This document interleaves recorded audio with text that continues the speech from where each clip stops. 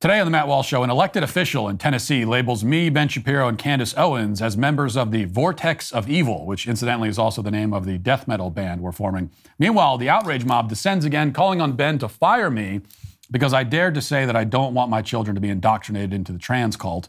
Totally offensive stuff, apparently. Also, Marjorie Taylor Greene continues to advocate for her national divorce plan. James O'Keefe is officially pushed out of the organization that he founded.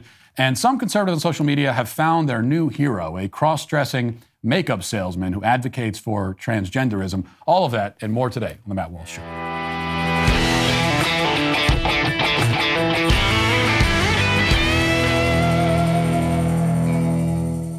People are raving about Genucel skincare. Jessica from Huntsville, Alabama says, my skin looks so soft and clear. I've seen a reduced number of fine lines and dark spots.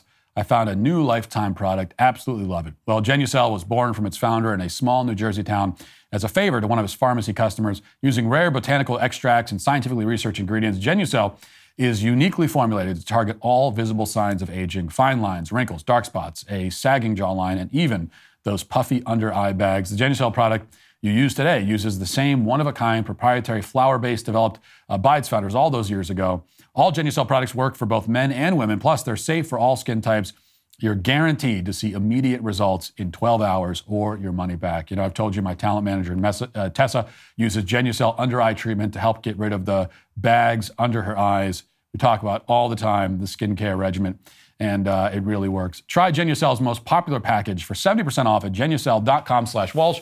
Join millions of happy customers who have already fallen in love with the results. Plus, for a limited time, get Genucel's probiotic extract-infused moisturizer free with every most popular package. Subscribe and get a complimentary bonus box as well. Go to Genucel.com/Walsh, Genucel.com/Walsh.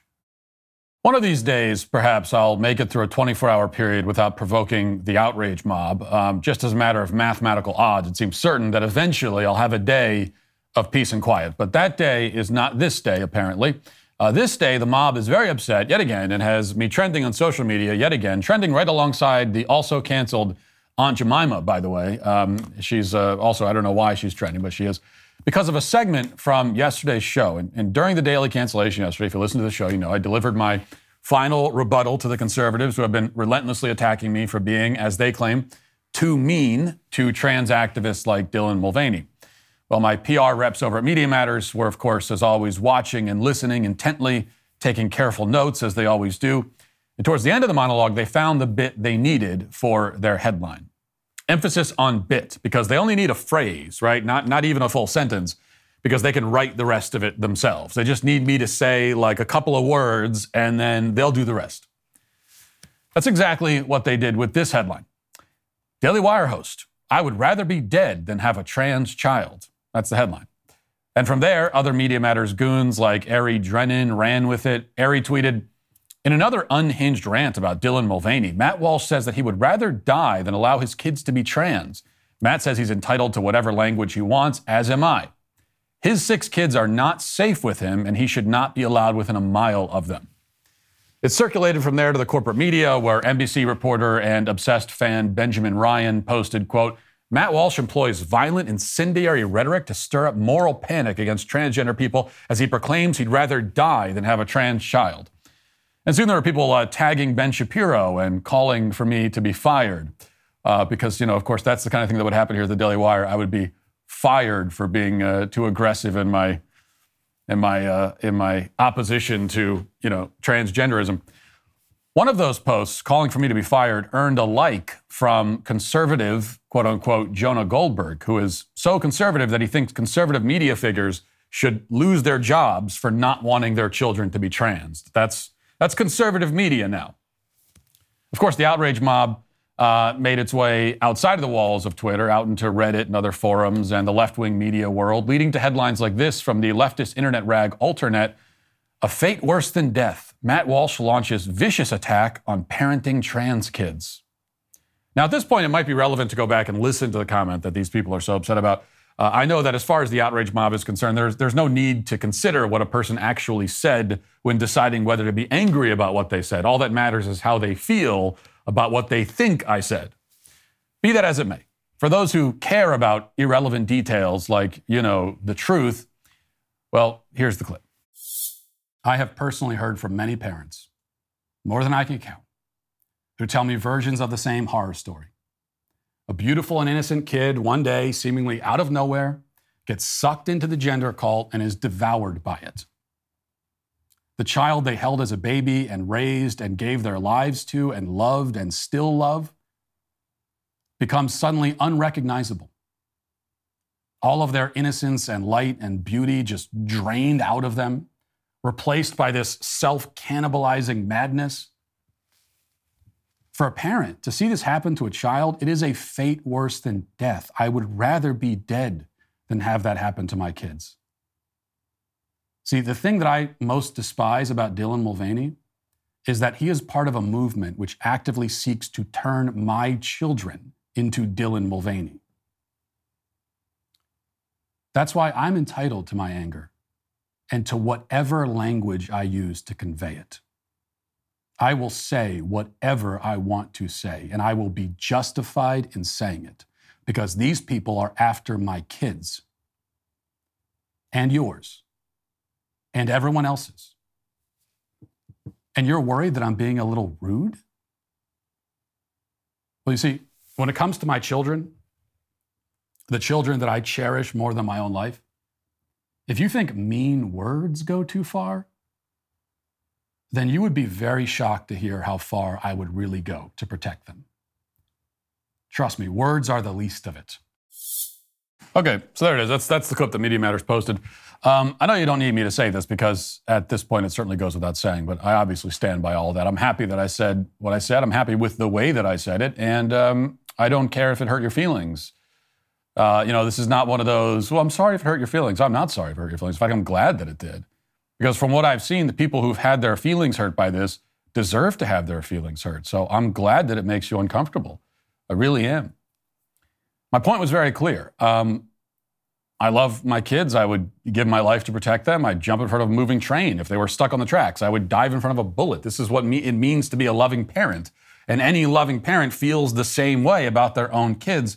And that means that I would also, if necessary, give my life to stop my children from being indoctrinated into a death cult that will deprive them of their sense of identity, lead them towards self-mutilation and self-harm, in a large percentage of cases lead to suicide.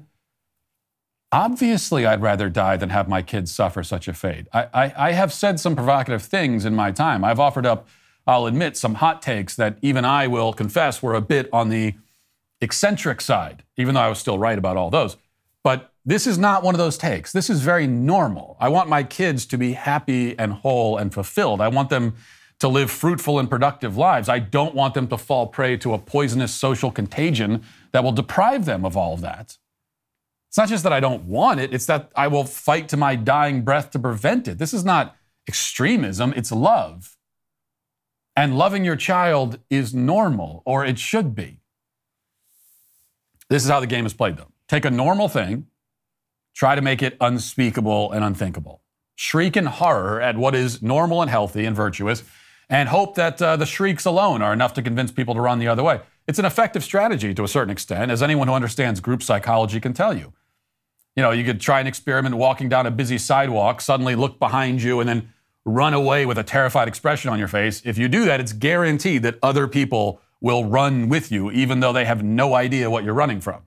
Your reaction to the imaginary threat was enough to convince them. And the left deploys this method at an ideological level and on a culture-wide scale. And here they do it again. A man simply says that he doesn't want his children to fall victim to a self-mutilating cult. The left hears this totally normal sentiment and reacts as though that man had advocated for genocide, and they hope that others will follow them in their panic. No need to articulate any sort of coherent argument against this statement any more than you'd have to make an argument to the crowd on the sidewalk in order to convince them to run away from the invisible monster. They don't have to explain why normalcy is evil. They just have to treat it that way and hope that other people will follow suit. Speaking of which, we're on the verge of getting our law passed here in Tennessee banning the mutilation and castration of children. I'd expect that to happen this week. The state legislature responded in a big way to my report exposing Vanderbilt, and now we will ensure that the things that I uncovered there will not happen ever again in this state anywhere.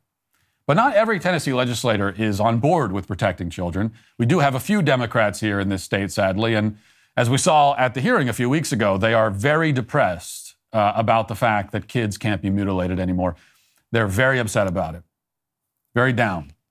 One of those legislators is State Representative Gloria Johnson, who is a particularly loathsome witch who feels personally attacked by our efforts to protect children. She takes it very personally, and that's how it is. You know, groomers take their grooming seriously, and they don't take kindly to those who stand in the way. In fact, Johnson has noticed that Tennessee is becoming more conservative as more and more sane and decent people move here. You know, we moved in, and next thing you know, child castration and child drag shows are about to be illegal.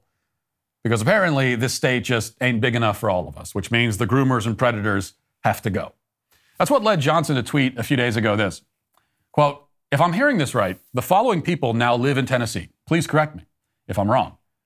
Betsy DeVos, Rebecca Mercer, Roger Stone, Tommy Lahren, Ben Shapiro, Matt Walsh, Candace Owens. Who am I leaving out? It seems we are a testing ground for the vortex of evil." Now, obviously, it's not a healthy thing for elected officials to label their own constituents the vortex of evil. Yet this is the kind of rhetoric that even leftists in government will use. They'll use it about their own constituents. And they'll use it while the right continues to debate whether our own language is too harsh. So we're arguing amongst ourselves about, I don't know, maybe we should be a little bit nicer. Meanwhile, they're out there saying, you're the vortex of evil. You better not tell a man that he makes an ugly woman. That'd be very offensive to the sorts of people who already consider you to be a member of the vortex of evil. That said, I have to say I'm honored by the label. You know, I'd been wondering what our supervillain squad name should be, and now we have it. I thought about Axis of Evil, but that's already taken. Cyclone of Evil might overdo it a little bit. Vortex of Evil, that's the one. Mostly, though, I'm honored because I know what they consider to be evil. It's always opposite day with these people, so the word evil simply means good, or sane, or normal. That's what they hate most of all. We are not heroes because we oppose child abuse and want to protect our own children from it. You don't have to be heroic for that. We're just normal. You might say a vortex of normal is maybe what we should be called. But I guess that doesn't have quite the same ring to it. Now let's get to our 5 headlines.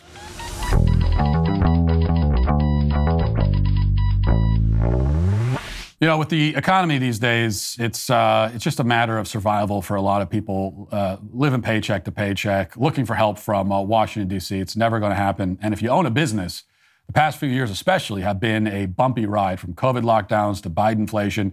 You could probably use a break, and innovation refunds can help with that. If your business has 5 or more employees and managed to survive COVID, well, you could be eligible to receive a payroll tax rebate of up to $26,000 per employee through the Employee Retention Credit.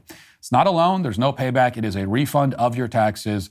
Go to getrefunds.com to find out about it. Their team of tax attorneys are highly trained in this little-known payroll tax refund program. They've already returned $1 billion to businesses, and they can help you too. They do all the work, no charge up front, and they simply share a percentage of the cash that they get for you. Businesses of all types can qualify, including those who took PPP, nonprofits, even those that had increases in sales still are qualifying for this. See if your business qualifies for ERC assistance in about 8 minutes. But you got to go to getrefunds.com, click on Qualify Me, and answer a few questions. This payroll tax refund is only available for a limited amount of time. Don't miss out. Go to getrefunds.com, getrefunds.com. Yeah, vortex of normal. I kind of like that the more I think about it. It sounds like the most boring version of the Avengers ever conceived. And one other note about Gloria Johnson. She's a former teacher, but also, unfortunately, she's illiterate. And those are two things that go hand in hand a lot more often than you'd like to think. So she tweeted this as well. Can we put the tweet up? This is another tweet that she put up on a couple days ago. Do we have that? Okay, here it is. This is what she tweeted. Now, try to follow along. If you're going to claim that your bill to outlaw something, a loud minority don't agree with it, then you probably shouldn't say it isn't relevant that the majority of Tennesseans don't agree with other things they pay for as taxpayers. You killed your own argument. I mean, you killed some brain cells, at least, with that. Let me just go through this again. Because I'm not even trying to be funny. I can't understand what she's trying to say. This is an elected representative, former teacher. if you're going to claim that your bill to outlaw something, a loud minority don't agree with it. Well, already, that doesn't work. So we can't even move past. If you're going to claim that your bill to outlaw something, a loud minority don't agree with it, then you probably shouldn't say it isn't relevant that the majority of Tennesseans don't agree with other things they pay for as taxpayers. You killed your own argument. So you've got a couple of weird sentence fragments stitched together with an incoherent series of double negatives, and that's what she decided to put out there into the world. This makes Kamala Harris seem articulate by comparison. This is like the written equivalent of a stroke. I felt like I was having a stroke while reading it. It reads as though she wrote a normal sentence and then ran it through some kind of translation software. I don't know if she normally speaks Mandarin Chinese. She doesn't seem like the type, but maybe that would explain it. She actually speaks Mandarin, so she has to filter everything through Google Translate to tweet, and then that's how you end up with this. I don't know. There are a lot of theories people have, but I guess the world will never know exactly. Okay. I want to begin here. Marjorie Taylor Greene set off, as we discussed yesterday, an eruption of outrage a couple days ago by suggesting a national divorce. And she hasn't backed down from it. And here she is on Fox News last night defending the idea. Let's listen to what she says. In my life, in my world, all of my friends are regular Americans. Everyone I talk to is sick and tired and fed up of being bullied by the left, abused by the left, and disrespected by the left. And our ideas, our policies, our ways of life have become so far apart that it's just coming to that point. And the last thing I ever want to see in America is a civil war. No one wants that. At least everyone I know would never want that. But it's going that direction, and we have to do something about it. We're also a nation, a crumbling nation. We're a nation in distress. Our government is in complete failure, over $34 trillion. We are on the verge of default, and we have to do something about that. But that was the right and the left that did that to the American people on their own. But the Democrats never stopped pushing their policies, their ideas, and their culture on Republicans and the right.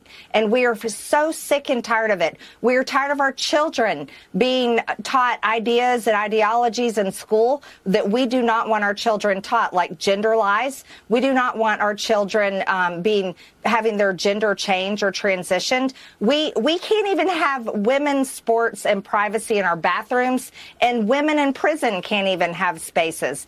ESG, environmental social governance, has completely taken over corporations, and this is a huge policy pressed on private businesses through the government from Democrats. If you're a white male today in the financial industry, you can forget it. You're a dinosaur. You're going extinct. No one should ever be hired by their skin color or their gender or Marjorie, how they identify. It should only be about your character and your ability to do the job. Okay. So she's not wrong about a lot of that. And like I said yesterday, she's not wrong to bring up the idea of national divorce necessarily. People have been talking about this idea for years anyway, and we might as well bring it onto the national stage. In theory, I get it. I understand in theory. But I want to put up this visual to buttress the point that I was trying to make yesterday about this. Because there's a few problems with national divorce, but the first and most insurmountable one is a problem of geography. And for a national divorce, a geographic problem is a fatal problem because it's all about geography. And you can't really get around it. So let's put this up. Someone tweeted this to me yesterday, just to kind of, again, emphasize my point. They say tough to divide this up, and then it's a red and blue map, and you see the distribution of red and blue voters. So let's keep this up, because how do you divide this up? And I can see a couple of easy cases here. Vermont is entirely blue, basically. Massachusetts, Connecticut, New England in general. Though even in New England, New Hampshire and Maine have a lot of red. California is, of course, heavily blue. New Mexico, but who gets Pennsylvania? Okay, who gets Virginia? Who gets North and South Carolina? And you go out west, it's pretty clear that conservatives get Wyoming and like the 10 people who live there. But then, jump down south, who gets Colorado? What about Texas? There just is no way to divvy this up without first facilitating a mass migration in two different directions by hundreds of millions of people who are all choosing to leave their homes or are leaving their homes by force, and probably much of their families too, by the way. Because no matter how you divide this up, how many people are going to end up in a situation where now your family, half of your family's in a foreign country? So that's what you have to do. You have hundreds of millions of people and I don't know where the dividing line is here. This is definitely not a clear, this is not a North versus South thing anymore. It's not that. It's not East, West. What is it? And however you divide it, we're going to have hundreds of millions of people all at once going in two opposite directions? It'll never happen. It will not happen. It won't. So we could talk about in theory and would it be better if it did? Those are fine. I'm fine with having conversations in theory and the abstract, but when it comes down to it, I'm a practical person, and I prefer to. We could talk about abstractions all day, but let's bring it back to the practical, real world. And in the practical, real world, that just isn't happening. Okay. And by the way, I thought about this also. You take the Northeast, for example. So it's likely that however you separate this, it would mean that the left gets the Northeast, where I was born and raised. But I'm not going to agree to that. Okay, that's my home. That's where I was born. That's where my family lives. And that's also where so much of our nation's history is. That's why I've always loved the Northeast. And that's one of my ties to it still. And it's got a lot of problems culturally. And it is politically mostly dominated by the left. That's true. Although in a place like Pennsylvania, it's like, you take Philadelphia out of it and you take Pittsburgh out of it. And that's a conservative state for the most part. But even aside from all that, it's got so much history. So much of our nation's history is there. And are you really willing to give up most of the most significant historical landmarks and monuments and locations? Are you willing to give that to the left and say you can have it? Give it over to people who are going to desecrate and destroy it? Are you willing to give that to them? To people who hate it? I'm not willing to do that. I'm not just going to give it to them. Hey, you can have all this. So much of our nation's history, you can have it and do with what you will with it. Hell no. So where does that leave us? It means that what it means is that we have to fight this out. Okay? That's what it means. And we have to win in the culture war. Okay? It's not going to happen overnight. As I'm always saying, it is not an overnight solution. And most of the kind of doomer perspective, the people who are fatalists about it and say that we can never win, it's impossible, they're talking about tomorrow. Okay? And they are falling into despair because they've noticed that we can't win this fight by, say tomorrow around lunchtime. And they're right about that. But this is a generational struggle, and you just have to accept that.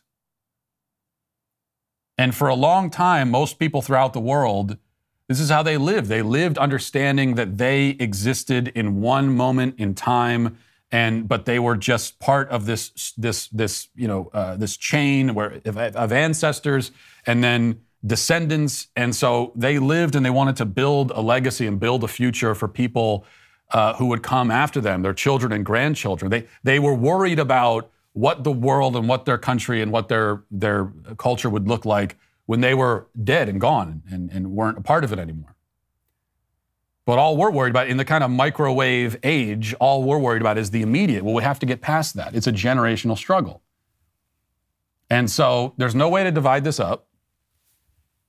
Instead, we're going to have a lot of kids and raise them well and win this culture back and our country back and our history back over time. Because I'm not willing to give it up. I'm not surrendering my home to these people. I'm not giving our history over to them. I'm not giving the places where I was born and raised. I'm not giving the places where my family lives. Hell no. You know something else too? I'm also not giving up on the children who live in the areas that would be, part of a leftist stand or whatever they're going to call it. I'm not going to give up on them. It's not their fault. So in this fight to, for example, protect kids from child mutilation or protect kids from being murdered in the womb, it's one thing to say to adult leftists that, hey, if this is the country you want, this is what you want, reap what you sow and deal with it. And I'm willing to say that to them, but I'm not willing to say it to their kids. Their kids didn't choose this. It's not fair to them. I'm not going to consign all them to this either. So we're left with the fight, what we're left with. Get used to it. Learn to love it. Pete Buttigieg was tracked down by a reporter yesterday and asked what he's doing about the train derailment situation, and here's how that went. Secretary, what do you have to say? Hi, how are you? Good. Jenny Taylor at the Daily Caller News Foundation. What do you have to say to the folks in Ohio, East Palestine, who are suffering right now? Well, I'd refer you to about a dozen interviews I've given today, and if you'd like to arrange a conversation, be sure to reach out to our press office, but I'm not going to have that conversation with you. Just walk You down don't the have a street message here. for them? I do, and I shared it with the press many times today. I'd refer you to those comments. Would you mind sharing it with us? No, I'm going to refer you to the comments that I made to the press because right now I'm taking some personal time and I'm walking down the street. Are you going down there? What's that? Are you going down there at all? Yeah, I am. When are you going? I'll share that when I'm ready. Okay, Not talk down the thank you. street. Can I get a photo of you? Yeah. Can I get a photo of you? You creep. What is that? Why do you want a photo of her? Do I want to know? He's taking some personal time. Pete Buttigieg, one thing we know about this guy is that he loves his personal time. That's why he took 6 months for maternity leave, and now he's taking some personal time. Did he actually say, I'm taking some personal time to walk down the sidewalk? Yeah, I'm taking some personal time on this sidewalk here. You know what I want to hear from Republican presidential candidates is what I really want to hear. I want to hear a lot from them, but one thing I want to hear is a serious proposal to gut these agencies like the Transportation Department and abolish most of them, like the Transportation Department. Because that's one of the things that we've learned from all of this, which many of us already knew, which is that an agency like the Transportation Department is totally useless. And he's basically admitted it. In all the interviews that he's given, and the reason he wanted to talk to the Daily Caller is because he knew that he might actually be pressed and he would face some actual scrutiny, so he's only going to give interviews. What he's actually saying there is, oh, no, I don't want to talk to you. You're going to ask me actual questions. Sorry, I only talk to media. I only talk to reporters who don't ask me real questions. Oh, are you going to just say things that set me up to go on a stump speech? Oh, you're not? Well, then, it's personal time right now. But if you listen to the stump speeches that he's been giving, they all really boil down to, this isn't my fault, this isn't the purview of the Transportation Department, this is other agencies, and it's just a bunch of CYA making excuses. And so I think that we should listen to that, take him at his word, and say, well, okay, I guess the Transportation Department is totally useless, which we always knew that it was. Because if there could be trains derailing, this is the Transportation Department, and if there could be trains derailing all over the country and dumping toxic chemicals into the water supply, and on top of that, we also have flights being grounded because the computer systems don't work and all the rest of it, and there's chaos at the ports and the supply chain. All that's happening, and it's not the fault of the Transportation Department. What that tells us is that the Transportation Department does nothing. We have to imagine, what if the Transportation Department didn't exist for the last 2 years? Would any of this look any different? Would it be worse somehow? I mean, could it get worse? If it looks different at all, it would look different in the other direction. Maybe some of this would be better because you cut out some of the bureaucracy that it interferes with everything. Okay, bureaucracy gets in the way of everything, including keeping the trains on the tracks. So we just need to get rid of it, and that's what I want to hear from Republican presidential candidates. What I don't want to hear is like what we heard from Larry Hogan yesterday, a platitude about, I'm a small government conservative. I've heard enough of that. Don't call yourself small government. I don't need to hear it. What I want to hear is, what are you actually going to do? And you need to go in and start gutting these departments and firing people and shutting down agencies.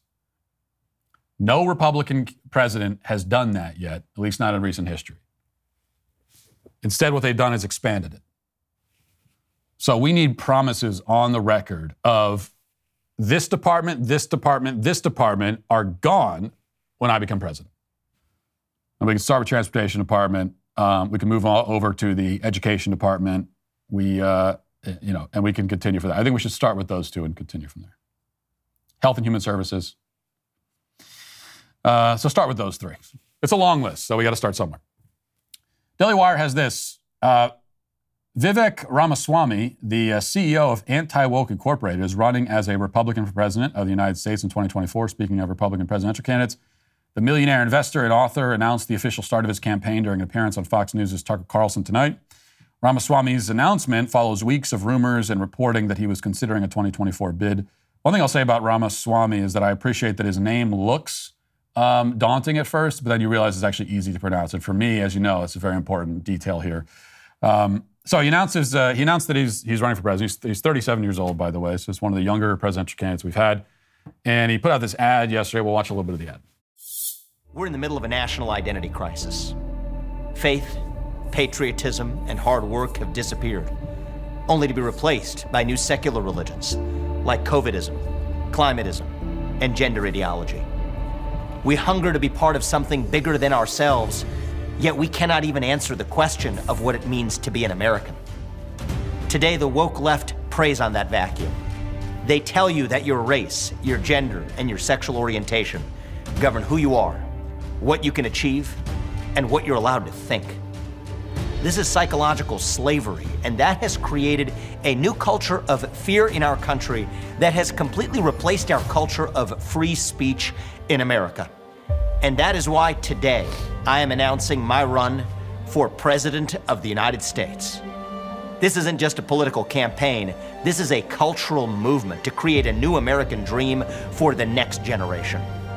To me, the American dream means you believe in merit, that you get ahead in this country, not on the color of your skin, but on the content of your character and your contributions. It means you believe so that's a little bit of that ad, and he also, as like I said in the article, he wanted to appear on Tucker Carlson. I actually found him. I wasn't really familiar with him before he announced his run for president. I found him to be an effective communicator, and I agree with a lot of what he says. He has made getting rid of affirmative action policies one of the central parts of his campaign, which I agree is very important.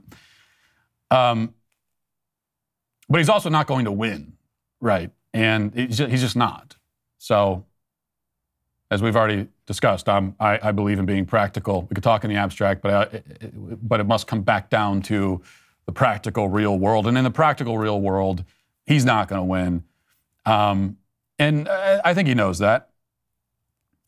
But I really have to wonder if failed presidential campaigns are the best use of effective communicators. Now, I'm not naive. I know why they do it. They do it to, increase their own personal brand and visibility. They do it as a way of auditioning for a cabinet spot, so things like that. Maybe they want to get on the ticket.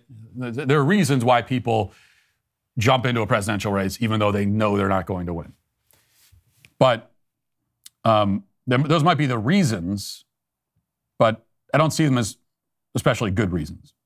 And I really wish that people who are effective communicators on the conservative side and have good ideas, as he does, I don't think it's the best use of that talent to jump into a failed presidential campaign, especially these days in the internet age, of cable news and everything, and you go into the presidential race and you're gonna get ripped to shreds. It's guaranteed. Part of that is politics, but I just wonder if you risk damaging yourself more than you help yourself in the long run by doing this. All right. Something else I wanted to note here. We didn't get a chance to talk about this yesterday, but we've been following this story a little bit. This Daily Wire reports James O'Keefe announced a break with Project Veritas, the investigative group he founded, while hinting at a new journalism venture in the future. In a video posted to Vimeo on Monday, O'Keefe said he was stripped of all decision-making last week, and he described some clashes with leadership. O'Keefe, who was standing in a Project Veritas office, said he was relieved of his authority as CEO for at least 180 days and removed from the Project Veritas board of directors, citing board meeting notes. Currently, I have no job at Project Veritas, he added. I have no position here based upon what the board has done, so I'm announcing to you all today on President's Day that I'm packing up my personal belongings here, and he's leaving. Now, the Project Veritas board put out a statement where they lay out the alleged malfeasance that led them to suspend James O'Keefe and force him out of the organization. Keep in mind that a couple of weeks ago on social media, the Project Veritas, they claimed that James O'Keefe was on vacation. So they've already lied. They lied about it a couple weeks ago when the reports first surfaced that he was being pushed out. They said, oh, he's just on vacation, everything's fine. So they lied. So we know that. But here's what they said in their statement. Here are a few examples of what has been done, what has been uncovered so far by the Project Veritas leadership. This is far from an exhaustive list. It is merely a small representative sample. This is their statement. $14,000 on a charter flight to meet someone to fix his boat under the guise of meeting with a donor. $60,000 in losses by putting together dance events such as Project Veritas Experience. Over $150,000 in black cars in the last 18 months.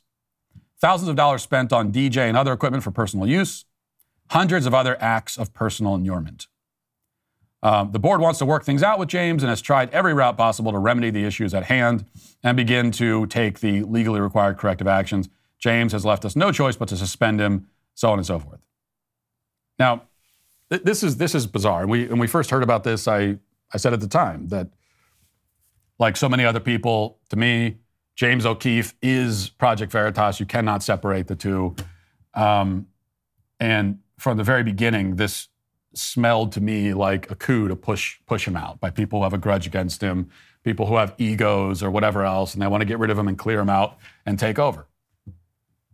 And now that we have their statement where they lay out their case, and this might not be everything, we don't know everything, but we don't know everything that went on behind the scenes, but it's been 100% confirmed that, number one, that Project Veritas lied to the public a couple weeks ago, and now they're presenting their case. It may not be the full case, but this is what they're choosing to lead with. So we can assume that if they had more shocking skeletons in the closet they were going to drag out, they'd start with that. So this is the most shocking thing they can do. They can tell us about. And what they tell us is that he wasted some money on a dance party and on some transportation expenses. I mean, first of all, most of that, including the dance party, can easily be justified as a valid business expense. If you're in the organization, you might not agree with it. You might not think it's a good way it's a useful business expense, but it is a business expense. You know, getting car services, for example, obviously a business expense. $150,000, whatever they said it was, may sound like a lot, but those kinds of car services are expensive, and when you're traveling a lot like James O'Keefe does, it adds up quickly. So it's actually not that shocking.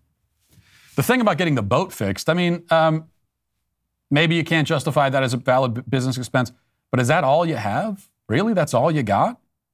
And for that, you force out the founder and face of your organization, provoking a mass exodus of donors and supporters, probably taking your whole organization down in the process, and severing ties with one of the most visionary and effective leaders in the movement?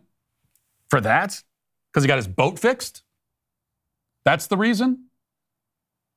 And why, if this is not a coup with people trying to take over the organization that he founded and that rests upon his work, that he's the face of the organization, he's their primary fundraiser and everything else. If it's not a coup against him, and you really have a problem with how the money's being spent, then why wouldn't the board just resign in protest and say, we can't be a part of it. We can't be a part of this organization with money being spent on fixing boats. We can't do that. $14,000, it's too much. If it's not a coup, that seems like that's what you would do. But that's not what they did. Instead, they said, we're going to take over and kick you out, even though this is the organization that you founded. I said this when we first heard about the whole James O'Keefe controversy. I have no trouble believing that James O'Keefe maybe rubbed some people the wrong way because he's highly effective and he's a great mind and talent, and people like that tend sometimes to be difficult in person. That's not my experience with James. I've only met him a couple times. Seemed like a nice guy to me. But my point is, it wouldn't shock me if it was the case. Because highly effective and leaders, people who are great talents, like they can sometimes be difficult. They make enemies that way. People hold grudges against them. So what? You deal with it because that's the price of having a guy like that leading your organization. It's a price worth paying.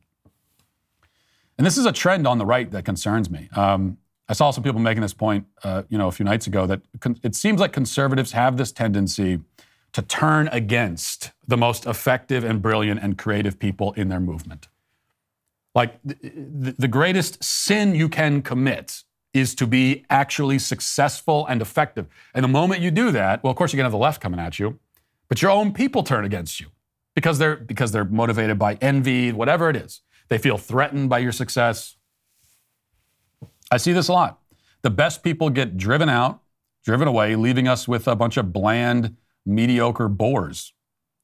Ben Dominish of the Federalist made this point last night, and I tend to disagree with him on significant, number of issues, but I think he had this right. He said, James O'Keefe out at Project Veritas is yet another example of how right media and the donor class have a deep intolerance for creative genius. If Andrew Breitbart had lived, they'd have found a way to ditch him too. Conservative media is awash with medium talent who pay their bills on forgettable churn that changes nothing and has a half-life measured in hours. Creatives rise up, make a lot of noise, get a lot of enemies, then get taken out by their own. Then donors turn to the mids. I think he's exactly right, and I think that's precisely what's happening with James O'Keefe. Which is why I, along with many other people, most people from what I've seen, I'll be supporting whatever organization he goes and starts from here. One other quick thing before we get to the comment section. We see these moments go viral like once a month now. This is another Wheel of Fortune fail, which are always fun. So we'll watch this video, but if you're just listening to the audio, what you should know is that this puzzle is already solved except for one letter. And the answer is fresh tropical fruit. All the letters are there except for the S in fresh. And here's what happens. Yes, there is an H.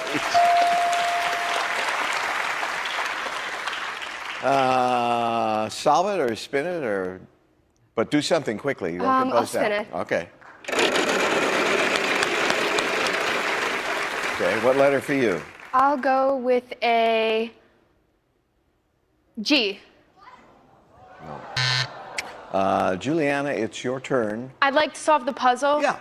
Fresh tropical fruit. Yeah.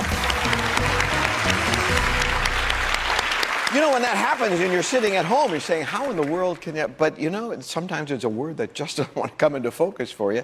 It did for you, and in addition to that $650, we're sending you to the island of Antigua. Listen to this. One of the sounds in this, there are some sounds in life that are always going to be horrifying, and the last sounds that you want to hear, like the sound of crunching metal when you're driving a car, it's just one of those sounds, and if you've been in a car accident, you remember that sound forever. Another of those sounds is if you're on a game show and you hear a gasp of horror from the audience. You never want to hear that. You can hear the audience go, what? Although I do have to say, I do love Freg tropical fruit. I go all the time to the grocery store and I say, hey, where's your Freg fruit at? But this is why, here's the point I want to make about this. It's an important point. Well, it's not important at all, but still. I think the internet age makes it not worth it to go on Wheel of Fortune. And I don't say this to dissuade. Look, I'm a fan of Wheel of Fortune and Jeopardy, like anybody else, but I would never go on these shows anymore. And I say that as someone who, look, I watch Jeopardy and I will kill that show. I will absolutely kill it when I'm sitting there in my best games on Jeopardy are when I'm totally alone in the living room and no one is there to hear me answering the questions correctly. And then I'll have to go tell my wife about it and she won't care at all. And I've thought to myself, and maybe I should go on, but it's not worth it because if you have a brain fart moment, okay, you have a moment where just like you have a total lapse and you draw a blank and a moment like that will now live in infamy forever. It will follow you. So that this poor woman, for the rest of her life, she's going to have that moment. So that's what you risk. That's the risk. The risk is that you have a terribly stupid moment and it haunts you forever because of the internet. That's the risk. That's the worst case scenario. What's best case scenario? Best case scenario is that you win, $12,000 and a trip to Cancun or something. It's not bad to win that, but I don't know if it's worth the risk. That's the point. Okay, let's get to the comment section. Do you know their name? They're the Sweet Baby Gang. Well, as you can see, I have with me here the answers to all of your problems. The Johnny the Walrus book bundle, complete with my magnum opus, Johnny the Walrus, best-selling LGBT children's book, Johnny the Walrus, and it's its cuddly, tusked companion, proudly emblazoned with his pronouns. All of this is here to spread joy and sanity to all those plagued by the greatest ills of our time. You know, I get attacked so much for being mean and all of that it's easy to forget that I am actually the world's most renowned LGBT children's author. How could you make such accusations against someone like me? Right now, you can get this bundle at its lowest price ever, thanks to Our President is for Sale sale over at dailywire.com/shop. You can enjoy 40% off select Daily Wire merchandise, including all of the things that I just mentioned. The sale ends on Friday, so don't wait. Take advantage of the deal while it lasts. Go to thedailywire.com/shop today. Amy Goodman says, considering all the threats Matt gets that are directed at his family, I don't think his anger is irrational. He's a father. He's standing up to protect children. His, yours, and mine. We need his voice. Yeah, well, Amy, I would feel this way without the threats, but it's also true, I think, that a lot of the nicer conservative types, the conservatives that are all about being nice and all that, I don't think they've ever fully encountered the deranged, demonic evil of trans activists in particular. But I have, and I've told you in broad strokes about some of the threats that I get, but I can't tell you everything they've done to threaten my family and my wife and my children. Many of these things we have to deal with are just better dealt with privately for a whole host of reasons. But, so that's all I can say. But yes, I have seen these people for what they really are. And I don't think you need the threats and all the rest of it to see it. But when you have that stuff as well, it just becomes very clear the level of evil that you are dealing with. And I think for some of these nice conservative types, they've never encountered that. They never have. And I also think it is interesting to note that, we played that montage yesterday of some of the right of center commentators and YouTubers and stuff that were calling me mean. And I think, I don't know this for sure, but certainly most of them don't have kids. Most of the people that were in that montage don't have kids. Maybe one or two of them do, but most of them don't have kids. And I'm willing to bet that of the conservatives who are, we have to be nice, those types, I'm willing to bet that the majority of them don't have children. And so they don't have the same stake in this. They don't have the same skin in the game. And they haven't really had to think about, my God, what if my children were to fall victim to this? And when that prospect is put in front of you in a very real way, it just changes things. It makes you take this much more seriously than I think some of these people are taking it. It makes, you know what it is? It makes it so that it's not just a topic for YouTube, okay? And I think for some of these people, and like I said, I have no personal grudge against any of them. Most of them I like and I enjoy their content. But I think for some of them, they see this, it's just a topic. It is a topic to discuss on YouTube or on Twitter or whatever. But for some of us, it is not only that. It's a lot more than that. It's a lot more real than that to us. Lana says, as a stay-at-home mom, a job that I absolutely love, who rarely has adult interactions outside of my husband and church, I often feel voiceless and helpless in this increasingly depraved and disgusting world. Thank you from the bottom of my heart for using your platform to speak the truth. By the way, I love for these people saying you're too harsh to read the Apostle Paul's letters and tell me that he killed them with kindness. But not just the Apostle Paul. I mean, yeah, the Apostle Paul is prime example. This was someone who was very blunt in his approach and would also use actual insults. I know that people that don't actually read the Bible, but are familiar with it by reputation, especially the Gospels and the New Testament and the Epistles. People like that to suggest that there are saints in the Bible who actually insult people. To them, it's scary. Well, that couldn't have happened. No, well, it did. Pick it up and read it sometime. Read the language that they used. But not only the Apostle Paul, Jesus Christ as well. Okay? And some of the stuff we've heard it so many times we take it for granted, but a statement like, you'd be better drowning in the ocean with a stone tied around your neck than doing what you're doing.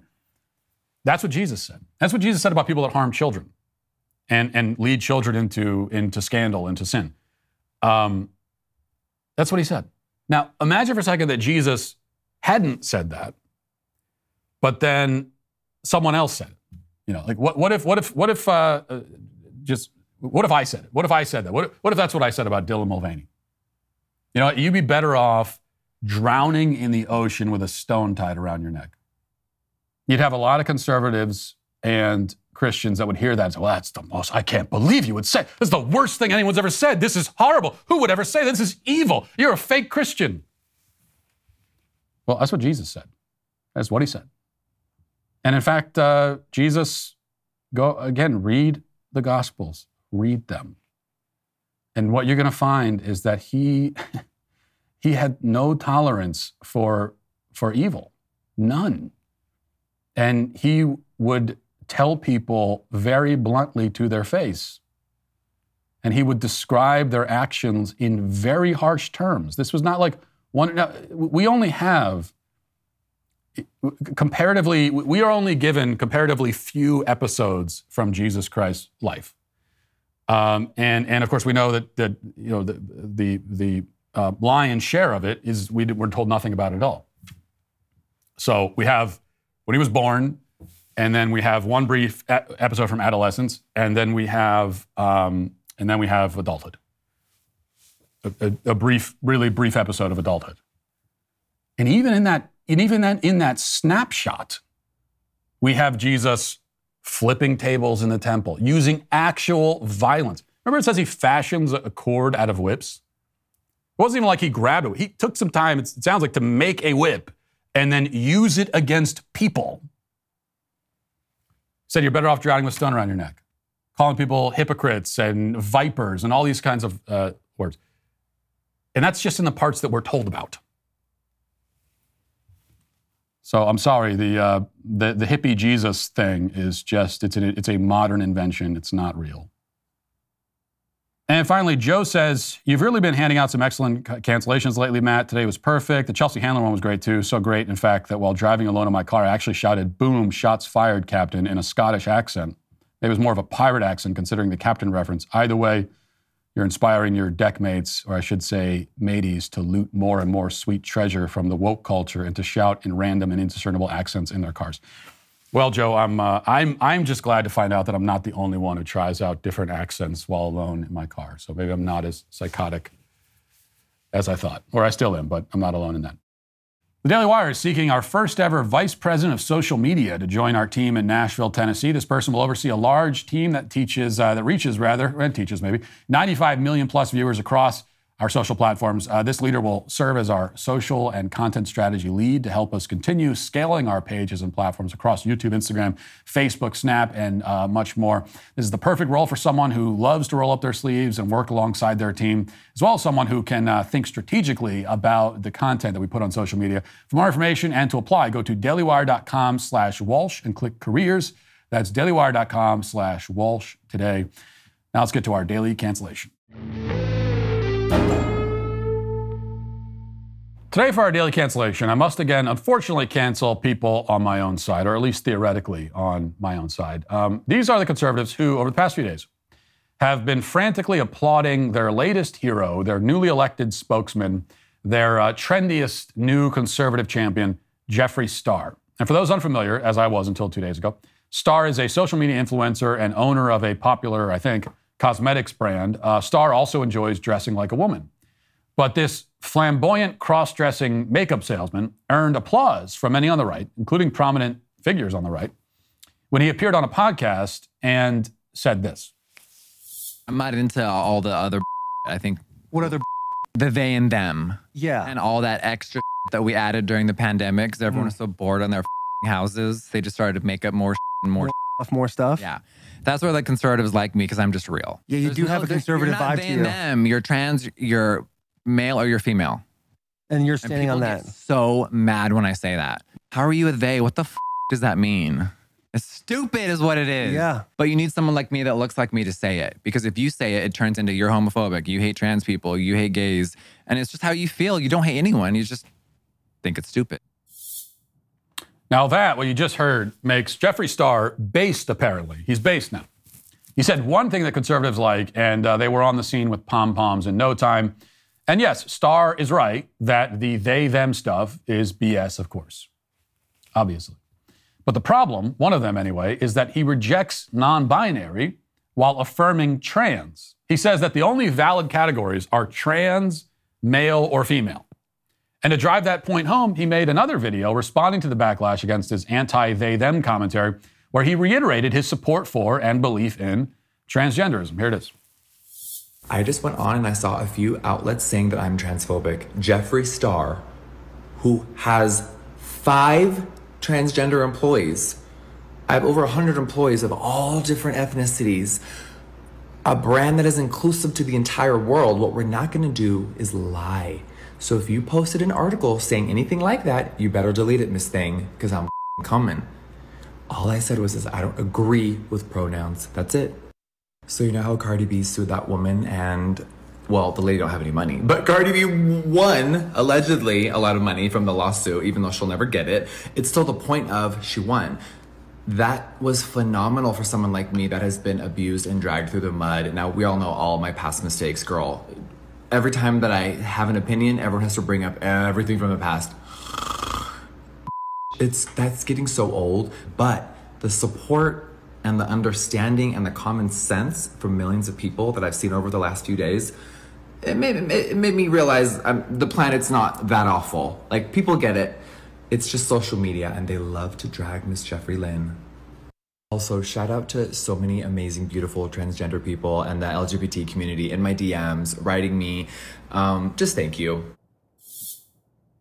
I'm sorry about that. This is just too much. Between this guy and the Gloria Johnson tweet, it's just the amount of brain cells we're losing. It's like the effect of a concussion. We are all now concussed effectively because of the level of stupidity that we've been forced, well, that I have forced you to encounter today. But very inspiring response from this right-wing warrior who desperately defends himself from the transphobia claims by bragging about all the trans people he employs. I suppose it just goes to show that Democrats really are the real transphobes. Of course, check back in about 5 years and people on the right will be defending transgenderism and non-binary, but then claiming that trans speciesism is where they draw the line. And somehow that position will be applauded as not only correct, but based. See, this is how it works as the Overton window continues its relentless march to the left. What was a fringe left-wing view yesterday suddenly becomes mainstream today, and the fringe today will be mainstream tomorrow. Meanwhile, the oblivious faction of conservatives, a rather large group, unfortunately, continue to embrace any position that is not at this moment on the extreme left-wing fringe. As long as it's not the most extreme version of leftism, they embrace it. Which means that tomorrow they will embrace whatever is on the extreme left-wing fringe today. Jeffree Star's conservative defenders have told me that, well, we should accept him into the fold because he is, they say, mostly right about the gender issue. But he's not mostly right. He's not even in the neighborhood of right. He's not in the planet. I don't know what planet he's even on, let alone the neighborhood. He believes that a person can identify as and actually be a member of the opposite sex. He affirms transgenderism. It's just that he prefers to stick with the term transgender to describe those people and believes that non-binary is extra and redundant. And he's right that it is redundant. You know, as non-binary versus transgenderism, that is a distinction without a difference. That doesn't make him more right or closer to the truth. He's not suddenly a defender of truth and tradition because he prefers to stick with the craziest left-wing ideas from yesterday rather than adopting the craziest ideas from today.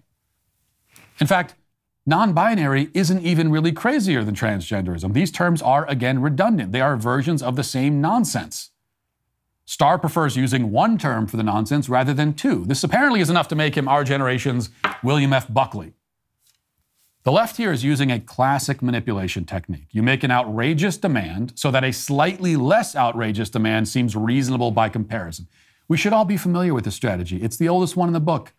Right? Kids use it all the time. Just a few nights ago, my son came up to me after dinner and said, "Daddy, can we all go get ice cream?"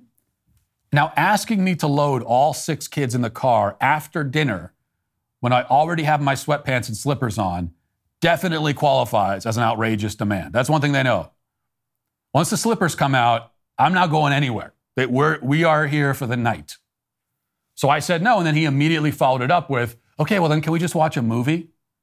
Now, in that case, I knowingly allowed myself to be suckered by the strategy and I let them watch a movie. But on a cultural level, in the battle with the left, we cannot be so easily duped by these kinds of tricks. Just because non-binary is arguably a little weirder than trans, that doesn't make trans legitimate or any closer to legitimate than it was before.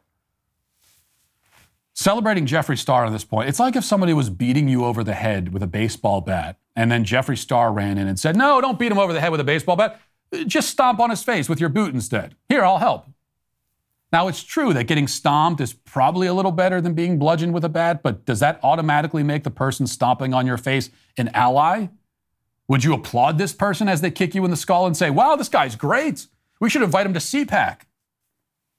No, he's still your enemy. He's still trying to kill you, just perhaps in a slightly less efficient manner. See, the curse of the big tent conservatism approach is that now our tent is filled with people who are directly trying to undermine our cause. A big tent doesn't do you a lot of good when you're inviting people under it who will just try to rip it down and leave all of us standing in the rain, which is what's happening. One last point on all this. Starr says that we need someone who looks like him to say the things that he says, because if we say it, that is, if normal people who aren't cross-dressing circus performers say it, then we will be called bigots and transphobes. Well, except this logic is refuted by his follow-up video in which he defends himself against accusations of bigotry and transphobia. So it turns out that tokenism is not actually an effective strategy here. We cannot insulate ourselves from criticism by putting our arguments into the mouths of people who fall into identity categories that the left usually celebrates. Okay, I don't know how conservatives keep thinking this strategy will work. It never has. It never will. It doesn't work. Like, can you give me an example of someone who's in one of these identity groups and they make a conservative, well, not even conservative, they make a slightly less left-wing argument and the left goes, well, normally I disagree with that, but this person is an identity group that we support, so I think we'll take it into consideration. Has that ever happened? Is there one example of that working? No, it doesn't, because the left values ideological conformity over all else. Their vision of diversity is one in which people of all races, ethnicities, sexual orientations, except white males, and made-up genders come together to march in lockstep and speak in unison. Anybody who misses a beat or forgets a line or tries to improvise will be cast out as not only a bigot, but a traitor as well. See, as it turns out, the people from protected classes who disagree with the left are not given softer treatment or a better chance at a fair hearing. If anything, they're shouted down all the louder and hated all the more, because on top of saying the things that the left hates, there's also the element of betrayal, because the left says, well, you're supposed to belong to us because of your identity. That doesn't make the heretic more credible in the eyes of the left. It just makes them a heretic. Just look at Jeffree Star. He agrees with the left on nearly everything, and he's living exactly the kind of lifestyle they promote, but they still exile him for mildly criticizing one small facet of gender ideology. Well, that doesn't make him our ally or our friend, but it does prove that this whole, you need people like me to make this argument claim is moot. No, we don't need people like him to make the argument. We don't need a cross-dressing trans activist with neck tattoos and copious amounts of makeup to make the argument. You know who we need? This goes back to the beginning of the show. We need normal people. Normal people like you. Normal, common sense people who live normal lives and dress and act like normal people. We need them to speak up and be advocates. Because after all, normalcy is what we're trying to defend, isn't it? The best defender of normalcy is a normal person.